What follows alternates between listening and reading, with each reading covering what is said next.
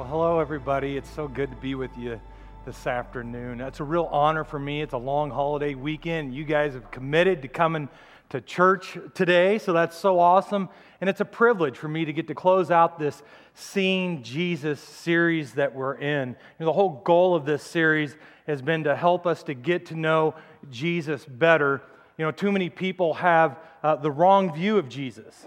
And if you have the wrong view of Jesus, then your relationship with Jesus Christ is going to be skewed. And so we've been trying to keep it simple in this series. And we have a theme verse. And so I'd like us to take a look at that and even read it together. So let's read this verse together out of 1 Corinthians 2, 1 through 2. You'll remember, friends, that when I first came to you, I didn't try to impress you with polished speeches and the latest philosophy. I deliberately kept it plain and simple. First, Jesus and who He is, then Jesus and what He did, Jesus crucified. Keeping it simple. Jesus and who He is, Jesus and what He did. And in fact, today we're going to look at Jesus and what He's going to do. So today our topic is seeing Jesus come again. And I had two events that happened to my family this past week that really got me thinking about this topic about seeing Jesus come again. The first one was my wife's aunt and uncle came in town from Arizona. My wife is very close to her aunt. I'm close to them too. They used to live here in town. We'd go deer hunting on their property. And so they retired and they moved to Arizona. And we haven't got to see them for a very long time. And so they came back this week for a graduation. And so we had them over for dinner. And, we were excited, so we really got ready for their arrival. We planned a great meal, prepared the dinner table, cleaned the house for them, and just anxiously waited for them to come. And as they walked through the front door, it was such a good feeling to get to see them and to hug them and to see their smiling faces and just to catch up and reminisce with one another. We had a really good time with them. The second thing that happened is on Sunday. Let me back up. So I have a son who is in the Air Force, and he's stationed in the UK, and he's been there almost a year. So it's been a year since my wife has gotten to hug him, see him, and I got to see him back in December with Pastor Kelly when we went to India. We had a layover there, and so I got to see him. But on Sunday, he showed up at our doorstep. Totally unexpected. Huge surprise. We were not prepared. But we're making adjustments. He's going to be in town for 3 weeks, and so we're making plans to do things with him. All he wants to do is eat, all his favorite restaurants. But it just really got me thinking about this idea of Jesus coming again, and how many of you have had that feeling? You're waiting anxiously for someone to return home. Maybe you have a spouse on a business trip. Or maybe you have a son or daughter who's in college.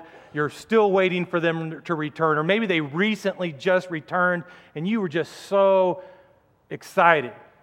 Hugged them, loved on them, got to touch them, see them face to face, get caught up.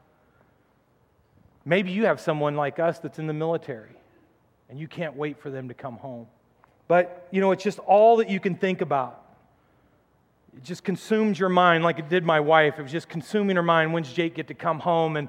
But you start seeing some signs that might happen. And so you start marking the calendar and you're waiting patiently, anxiously. Maybe something unexpected is going to come. It's going to surprise you, catch you off guard. And it just really got me thinking, how prepared am I to see Jesus come again? The Bible says He's coming again. Is it expected? Is it unexpected? Is He going to surprise me? What will I be in the middle of doing when Jesus comes again? Just got my wheels turning. It's one of the most talked about subjects in the Bible. A lot of people have mixed emotions about this topic and everything that surrounds it. Some of you really like this topic. You can talk about it all day long. And then there are some of you that would rather not talk about it. It scares you to death. It's a negative thing.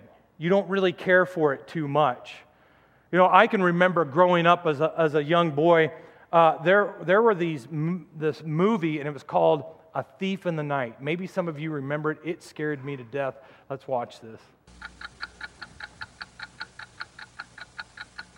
Reports keep coming in from all over the globe confirming it as true. To say that the world is in a state of shock this morning would be to understate the situation. The event seems to have taken place at the same time all over the world just about 25 minutes ago. Suddenly and without warning, literally thousands, perhaps millions of people just disappeared. A few eyewitness accounts of these disappearances have not been clear, but one thing is certainly sure. Millions who were living on this earth last night are not here this morning. Speculation is running high that some alien force from outside our system has declared war on our planet, and some feel it to be a spectacular judgment of God. The United Nations is in a special emergency session. Of nearly every government missing. Bishop Franklin Sullivan, the chairman of the Church Confederation, has proposed that this might actually be the rapture spoken of in some areas of theology. He says, and I quote, "Of course, even if it is something like the rapture, we need not panic. The very fact that we are here and able to discuss it is sign enough that it is not all-inclusive." End of quotation. The event spoken of in the Hebrew Christian scriptures is described somewhat in the Gospel of St. Matthew, chapter 24, verses 36 and on. And Jesus Christ is reported to be the speaker. And he says, and I quote, "But of that day and hour knoweth no man, no, not the angels in heaven, but my Father only." I mean, people disappearing, clothes laying on the floor, razor in the sink, people getting their head cut off if they don't take the mark of the beast, Christians being arrested. That scared me. I can remember my mom, we didn't go to church. And she said, "Hey, boys, load up. We're going to go get baptized." You know, I honestly, even as I grew up even more, didn't want to see Jesus come back. I didn't want that. I had this misconception that in heaven, there was going to be like, how many, you've been to the drive-in and there's that big, huge screen? That's what I pictured. In heaven, there was going to be this big, huge screen. And everybody's life was going to be played before everybody else in heaven on that screen. So my life, everything, private, public, was going to be played on that screen for everybody to see. And Jesus would be standing there with the book of life, with my name there, a good column and a bad column. And as my life is being played out, he's making tally marks in each of those columns. And I knew which column was going to get the most marks, so I didn't want any part of that. And I believe that a lot of Christians, if you were to ask them today, are you ready to see Jesus come back? You might hear stuff like this. You know, I'm not ready. I want to experience the married life first. I want to see my kids grow up. I want to be a grandparent. I want to make more money. I want to build my dream home. I want to see the country. I want to travel abroad. Or maybe even some of you are saying, you know, I got to get my life straightened out a little bit before Jesus comes back. And there's nothing wrong with those thoughts, but my hope is that you'll be excited about seeing Jesus come again. Just as excited as waiting for that loved one to come home. To see them face to face, to wrap your arms around them and hug them, and to get caught up and to reminisce. Let me set this up for you. About 2,000 years ago, Jesus came to this earth in a literal physical body. And he lived for around 30 years, and for the last 3 years of his life, he spent doing his ministry. And so he preached the message of salvation, of the gospel, and he talked about God's love and God's truth, and then he went to the cross. And on that cross, he died. He paid for the world's sins, all of our sins, past and future. Then it says he went to the grave. And he stayed in that grave for 3 days. After 3 days, he rose from the grave. He resurrected. And he walked around on this earth, popping up all over the place. The Bible tells us for about 40 days. The Bible also tells us there were about 400 plus people that witnessed Jesus' resurrection over that 40 days. And then after that 40 days, the Bible tells us that Jesus ascends back to heaven. We call that the Great Ascension. And that's where we're going to pick up our text. It's in Acts. It's in chapter 1, starting with verse 9. It says, after he said this. So after Jesus said this, what did Jesus just say right before he ascended to heaven? Well, He gave the disciples and us as a church His mission and vision of what we're supposed to do once He ascends. And what He told them, He said, I want you to wait here. He told the disciples, wait here in Jerusalem for the Holy Spirit. Once the Holy Spirit comes, then you are going to be my witnesses all over the globe. And you are to make disciples. You are to baptize them in the name of the Father, the Son, and the Holy Spirit. And you are to teach them my commands. And after He said this, He ascends. So that's where we're going to pick it up. He was taken up before their very eyes, and a cloud hid Him from their sight. They were looking intently up into the sky as He was going, when suddenly 2 men dressed in white stood beside them. Men of Galilee, they said, why do you stand here looking into the sky? This same Jesus who has been taken from you into heaven will come back in the same way you have seen Him go into heaven. So this text tells us that when Jesus comes again, He is going to come in a literal body in the clouds. And we as believers, we're going to be looking intently into the sky when this happens. A Pew Research poll in 2014 found that 41% of Americans believe that Jesus will return by 2050. So here are 3 things that will surround the coming of Jesus Christ. The first thing is He will come unexpectedly. You know, everybody wants to know, when will Jesus come again? Even the disciples asked this same question. Let's look at Matthew 24:3. We're going to spend a little time here in Matthew chapter 24, and I encourage you to go home and read Matthew 24. It's a very short read, and it'll kind of talk about everything that we're talking about today. But we're going to pick up at verse 3. As Jesus was sitting on the Mount of Olives, the disciples came to Him privately.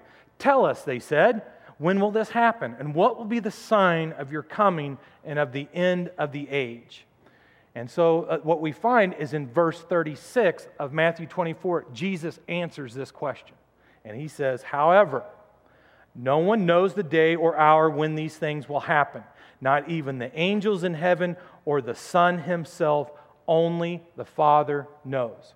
So Jesus says, the angels don't know, I don't know, only the Father knows. And then Jesus says, look, I can't tell you when I'm coming back, but I can give you some signs. And so between verses 3 and 36 in Matthew 24, Jesus gives us some signs.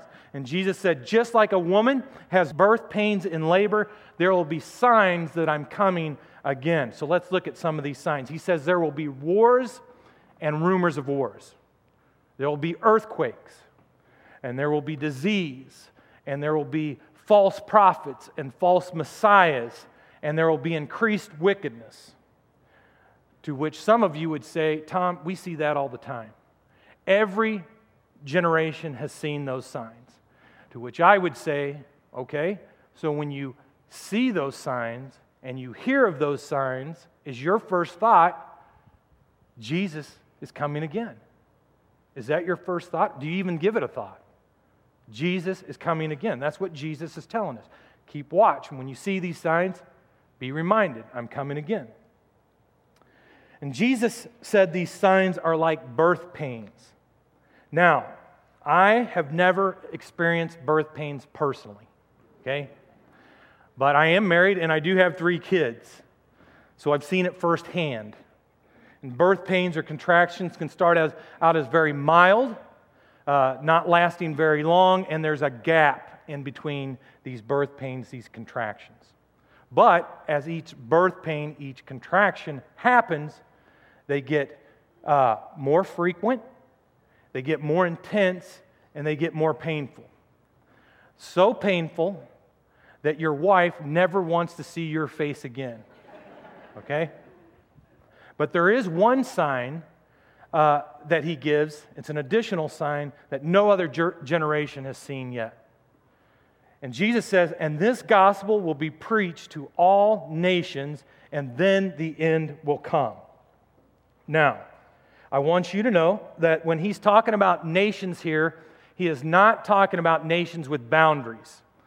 He is talking about people groups. So the word for nations in the Bible is ethnos, which means people groups. So for instance, there are 195 countries in the world. There are over 9,000 people groups. One country could have more than one people group. The United States has over 400 people groups. And I believe that we could see this generation reach all people groups because we are a generation of technology. I mean, if you have a phone, you have access to a Bible. If you have a smartphone, you probably have access to a Bible school. You have access to a translator. There are apps now that will translate one language to another. You can speak into it, and it'll translate another language. So it's very possible for us to see that. With the social media and the internet, we can get into unrestricted areas that you couldn't travel to. And so when you see these signs and when you hear of these signs, do they make you see of Jesus coming? I mean, Pastor Kelly talks about the work that we're doing in India. We're reaching unreached people groups. That is happening right now. So let's be reminded that Jesus is coming again. And here is the second thing about Jesus coming again. He will come to get His church. He's coming to get His church. You know, there's this view that the reason Jesus is coming back is because He's mad and He wants to destroy the whole earth and everybody in it. And that is not true. Jesus is coming back to get His church. Let's look at 1 Thessalonians 4. For the Lord Himself will come down from heaven with a loud command, with the voice of the archangel, and with the trumpet call of God. And the dead in Christ will rise first. After that, we who are still alive and are left will be caught up together with them in the clouds to meet the Lord in the air. And so we will be with the Lord forever. So here's the deal. Everyone that has died, that put their faith and trust in Jesus Christ, they are going to rise up out of the grave first and go meet Jesus. And then they together are going to call us that are still alive, us that are believers, with them into the clouds. Now that's a comforting thought, especially this weekend, Memorial Weekend. My dad passed away of cancer. He's a believer. Jesus is going to call him out of the grave. He's going to go meet Jesus in the clouds, and He's going to come get me and my family. Hallelujah. I don't think about my dad's grave. I think about His return, getting to see Him again, face to face. That's a comforting thought. So Jesus is going to take His church, and He's going to establish a new heaven and a new earth. It ain't going to be this earth. Far different. He's going to establish it to the pre-fall conditions. So go read Genesis if you want to know what heaven's going to be like. No more sin, no more pain, no more disappointment. Next, He will come to judge the earth. Now, nobody gets too fired up about this, right? I mean, you're not perfect. Don't you judge me. We live in a no-judge generation. You know, when you point your finger, you got three fingers pointing back at you. Judge not lest you be judged. But here's what we can put our trust in. We can put our trust in that Jesus is the perfect judge. Okay? He knows everything. He sees everything. He has all the facts.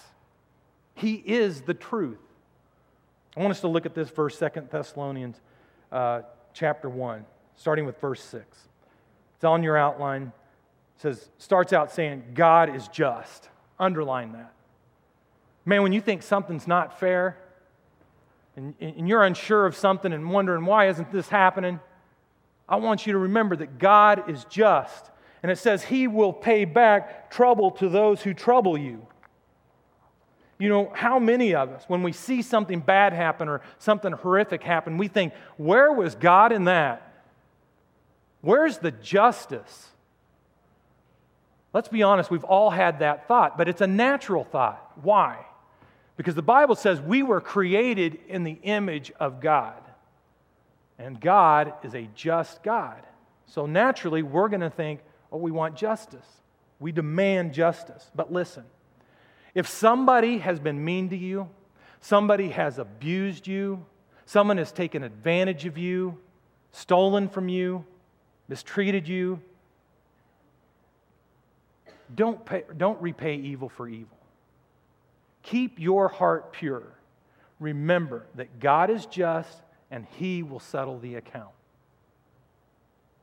Then the verse goes on to say, and give relief to you who are troubled and to us as well. So when am I going to get this relief? I'm troubled. When is it coming? Well, let's look at this. This will happen when the Lord Jesus is revealed from heaven in blazing fire with His powerful angels. Look, Jesus said we're going to have trouble on this earth. But He said, hold on, because relief is coming. When I come again, you will have relief. Hold on. Let's look at these next verses. He will punish those who do not know God and do not obey the gospel of our Lord Jesus.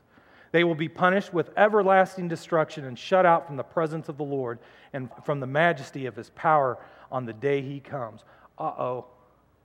Justice doesn't sound too good now, does it? Sounds kind of harsh. But it's not harsh. Listen, the reason Jesus hasn't returned is because His desire is that no one will perish. You know, our loving, forgiving, compassionate, merciful, long-suffering God is doing everything that He can possibly do to get as many people into heaven as He can so that they don't face the coming judgment. He made a provision. He made a way out, and that's Jesus Christ. You know, the Bible says that all have sinned and fall short of the glory of God. Every single person in here has fallen short of the glory of God. And when you do that, that's a sin, you're out. But here's the deal. The only difference between those going to heaven and going to hell is the ones that accepted what Jesus did on the cross, accepted that He paid for their sins, they're going to heaven. The ones that are going to hell insisted on paying for their sins themselves. That's the difference. And that's not necessary. God sent Jesus Christ to pay for our sins. There is justice and it's coming even for Christians. Do you know that? Christians will stand before the Lord in a second type of judgment. The first judgment of unbelievers is called the Great White Throne Judgment. And the judgment the Christians go through, it doesn't determine whether you go to heaven or hell or not. Okay? We don't go to heaven based on our works. We go to heaven as a believer because of the work Jesus did on the cross. Praise God for that. Right? But He is going to reward us based on how we lived after our salvation. What we did with the new life that He gave us. There's going to be a reward judgment. It's called the judgment seat of Christ or the Bema judgment. You know, the best image that I can give you to describe this is the Olympics. You've probably all seen the Olympics. And at the end of each event, they pass out medals to those who placed. And that's what we're talking about here. These athletes in the Olympics are judged on their performance. It's not a judgment on whether they make the team or not. That's already been determined. They're competing. They're competing on the Olympic team. And it's the same way for Christians. If you've placed your faith and trust in Jesus Christ, your Lord and Savior, you are on Team Jesus. Okay? But here's the difference. The difference is some of us Christians will be like Michael Phelps. All right? We're going to have all this gold bling hanging off of our necks. And there's some of us that are going to have, maybe some silver medals, some bronze medals. And then there's some of us that are believers that are going to get in by the seat of our pants with just our salvation. And there's a great verse that kind of lays this concept out. It's found in 1 Corinthians 3, starting with verse 10. The Apostle Paul is talking about this. And he says, by the grace God has given me, I laid a foundation as a wise builder. So he's building. He's doing works. He's a believer. He's doing works. And someone else is building on it. So, us today, we're building on the work that Paul built on. And he said, but each one of us should build with care. For no one can lay any foundation other than the one already laid, which is Jesus Christ. So that's the foundation that we're building on.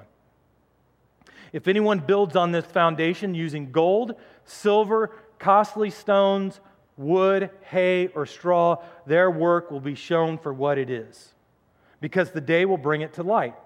It will be revealed with fire, and the fire will test the quality of each person's work. If what has been built survives, the builder will receive a reward. If it is burned up, the builder will suffer loss, but yet will be saved, even though only as one escaping through the flames. So sometimes we think we're doing good things, but it's going to get burned up. We won't have anything to show for it. There are some things that we're building, and it'll survive. Gold, silver, costly stones. We'll all be judged. But here's what I want you to understand today. You can make a comeback today. You can make a comeback. If you've never placed your faith and trust in Jesus Christ as your Lord and Savior, you can do that today and start your comeback. We all love a comeback story. If you are a believer and you have been building with wood, straw, and hay, you can make your comeback. Just get plugged into what we're doing around here.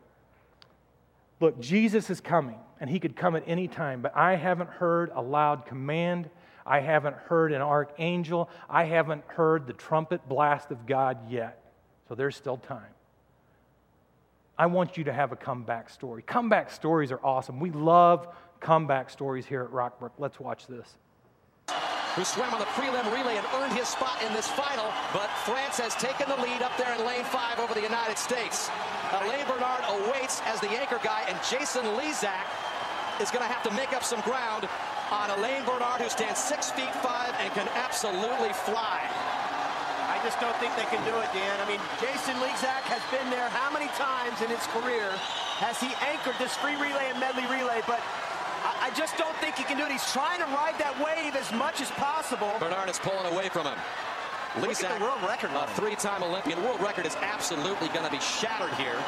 The United States trying to hang on to second. They should get the silver medal. Australia is in bronze territory right now, but Lezak is closing a little bit on Bernard. Can the veteran chase him down and pull off a shocker here? Well, there's no doubt that he's tightening up. Bernard is losing some ground. Here comes Lezak. Unbelievable at the end. He's done it. The U.S. has done it. He did it. He did it. Phelps' hopes alive. Yeah. Isn't that awesome? We remember that stuff. Make a comeback. We want to celebrate your comeback with you here at Rockbrook Church. The Lord is patient. It's not too late. All this stuff that we're doing, the weekend services, the growth track, the dream teams, the small groups, it's all about reaching out to people, and it's all about people making a difference with their life so you can make a comeback, so you can get rewards. But since He is coming again, what are we to do? Well, let's look at what the Apostle Paul said. He said, in the presence of God and of Christ Jesus, who will judge the living and the dead, and in view of His appearing in His kingdom, I give you this charge. So here's the charge. Here are 3 things. Number 1, let's do everything we can possibly do to reach people. Let's reach lost people. If you are a Christian, this is your number 1 assignment. This is so very important. We need to do everything that we can possibly do to reach lost people. We want to get as many people into heaven as we possibly can. We can't get complacent about this. We have to remind ourselves what's at stake. Let's look at Jude. Be merciful to those who doubt. Snatch others from the fire and save them. You know, I am so glad that we do baptisms every month around here. It just reminds me how important this church is to our community. The dream team is so vitally important. It takes a dream team to get as many people in here as we can to hear the teaching and preaching of the Bible. Our pastors are committed to preaching the gospel on the weekends. Our small groups are so vital into serving others and to reaching out to our friends, our family, our coworkers. This stuff we do is so important. So let's be merciful and snatch people from the fire. Number 2, we got to stay focused on eternity. The Apostle Paul says, so we fix our eyes not on what is seen, but on what is unseen. For what is seen is temporary, but what is unseen is eternal. You know, the disciples understood this. They literally gave their lives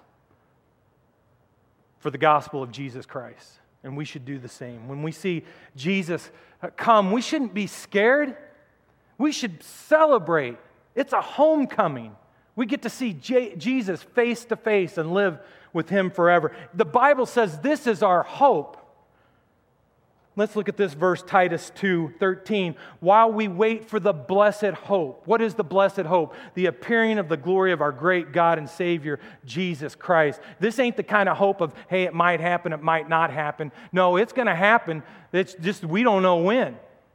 It's for sure. It's the blessed hope. I want you to be full of hope. I want those of you who are struggling emotionally, financially, mentally, to have the blessed hope. The ultimate hope, the appearing of our Lord and Savior, Jesus Christ. He's going to come back. And when He does, He's coming to get His church. He's coming to get His bride, His people, and He's going to reign as our King. There won't be any more of this earth.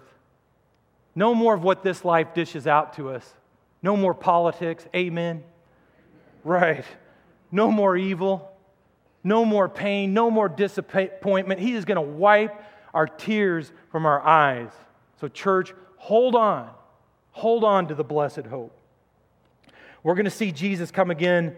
And so lastly, I want you to be ready. It says, but the day of the Lord will come like a thief. There it is, unexpected. The heavens will disappear with a roar. The elements will be destroyed by fire. And the earth and everything in it will be laid bare. Since everything will be destroyed in this way, what kind of people ought you to be? Great question. Here's the answer. You ought to live holy and godly lives as you look forward to the day of God and speed its coming. Church, we can speed His coming. If we reach people and we focus on eternity and we're ready, we can speed this thing up. But right now, it's time for an important question. It's a question that I was wrestling with, and I want you to answer. Are you ready to see Jesus come again? And maybe some of you are saying, I don't know. Or I don't think so. Or, what does it take to get ready? Well, here's what it takes. It's very simple. It just takes a commitment. It takes a commitment. It takes a person who wants to receive what Jesus Christ did on the cross, and you put your faith in Him and your trust on Him. In other words, you give Him your life. The best word that I can use to describe this, it's the word that made it click in my mind, is surrender. You have to surrender your life. Give it over to Him. So I want to give you a chance to make a commitment today. It's your decision. But if that's your decision, I'm going to walk you through a prayer of commitment. So let's all of us bow our heads. I want every eye closed. We're going to pray a commitment of prayer together. And us as a church, we're going to pray along with you. We're going to pray quietly in our own heart. You're going to stay right there in your seat. You're not going to stand up. You're not going to come forward. I'm not going to ask you to raise your hand. This is a personal decision that you're making today. So just repeat this after me quietly. Jesus, thank you for paying for my sins that I should have paid for. I receive your pardon once and for all. Now, I want to make you not only my Savior, but the Lord of my life. I surrender my life to you today. Come live inside of me. Give me the power to change so I can live the life you want me to live.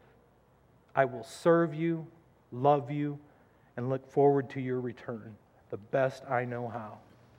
And God, our hearts right now hurt for the person who's been crying this week and for the people that are in pain right now. Lord, we pray that you would give them a vision of the blessed hope. And maybe you're a Christian and you're here today and you say, if Jesus came today, I wouldn't recognize Him. I've fixed my eyes on what is seen. And I just want to encourage you. Just turn away from that and fix your eyes on what is unseen. Just say, Jesus, I'm sorry. I'm making my comeback today. I'm going to get back in the game. Lord, God, we just thank you for the people that made a commitment today. People are making their comeback today. Lives have been changed. Lord, we praise you. It's in Jesus' name we pray. Amen.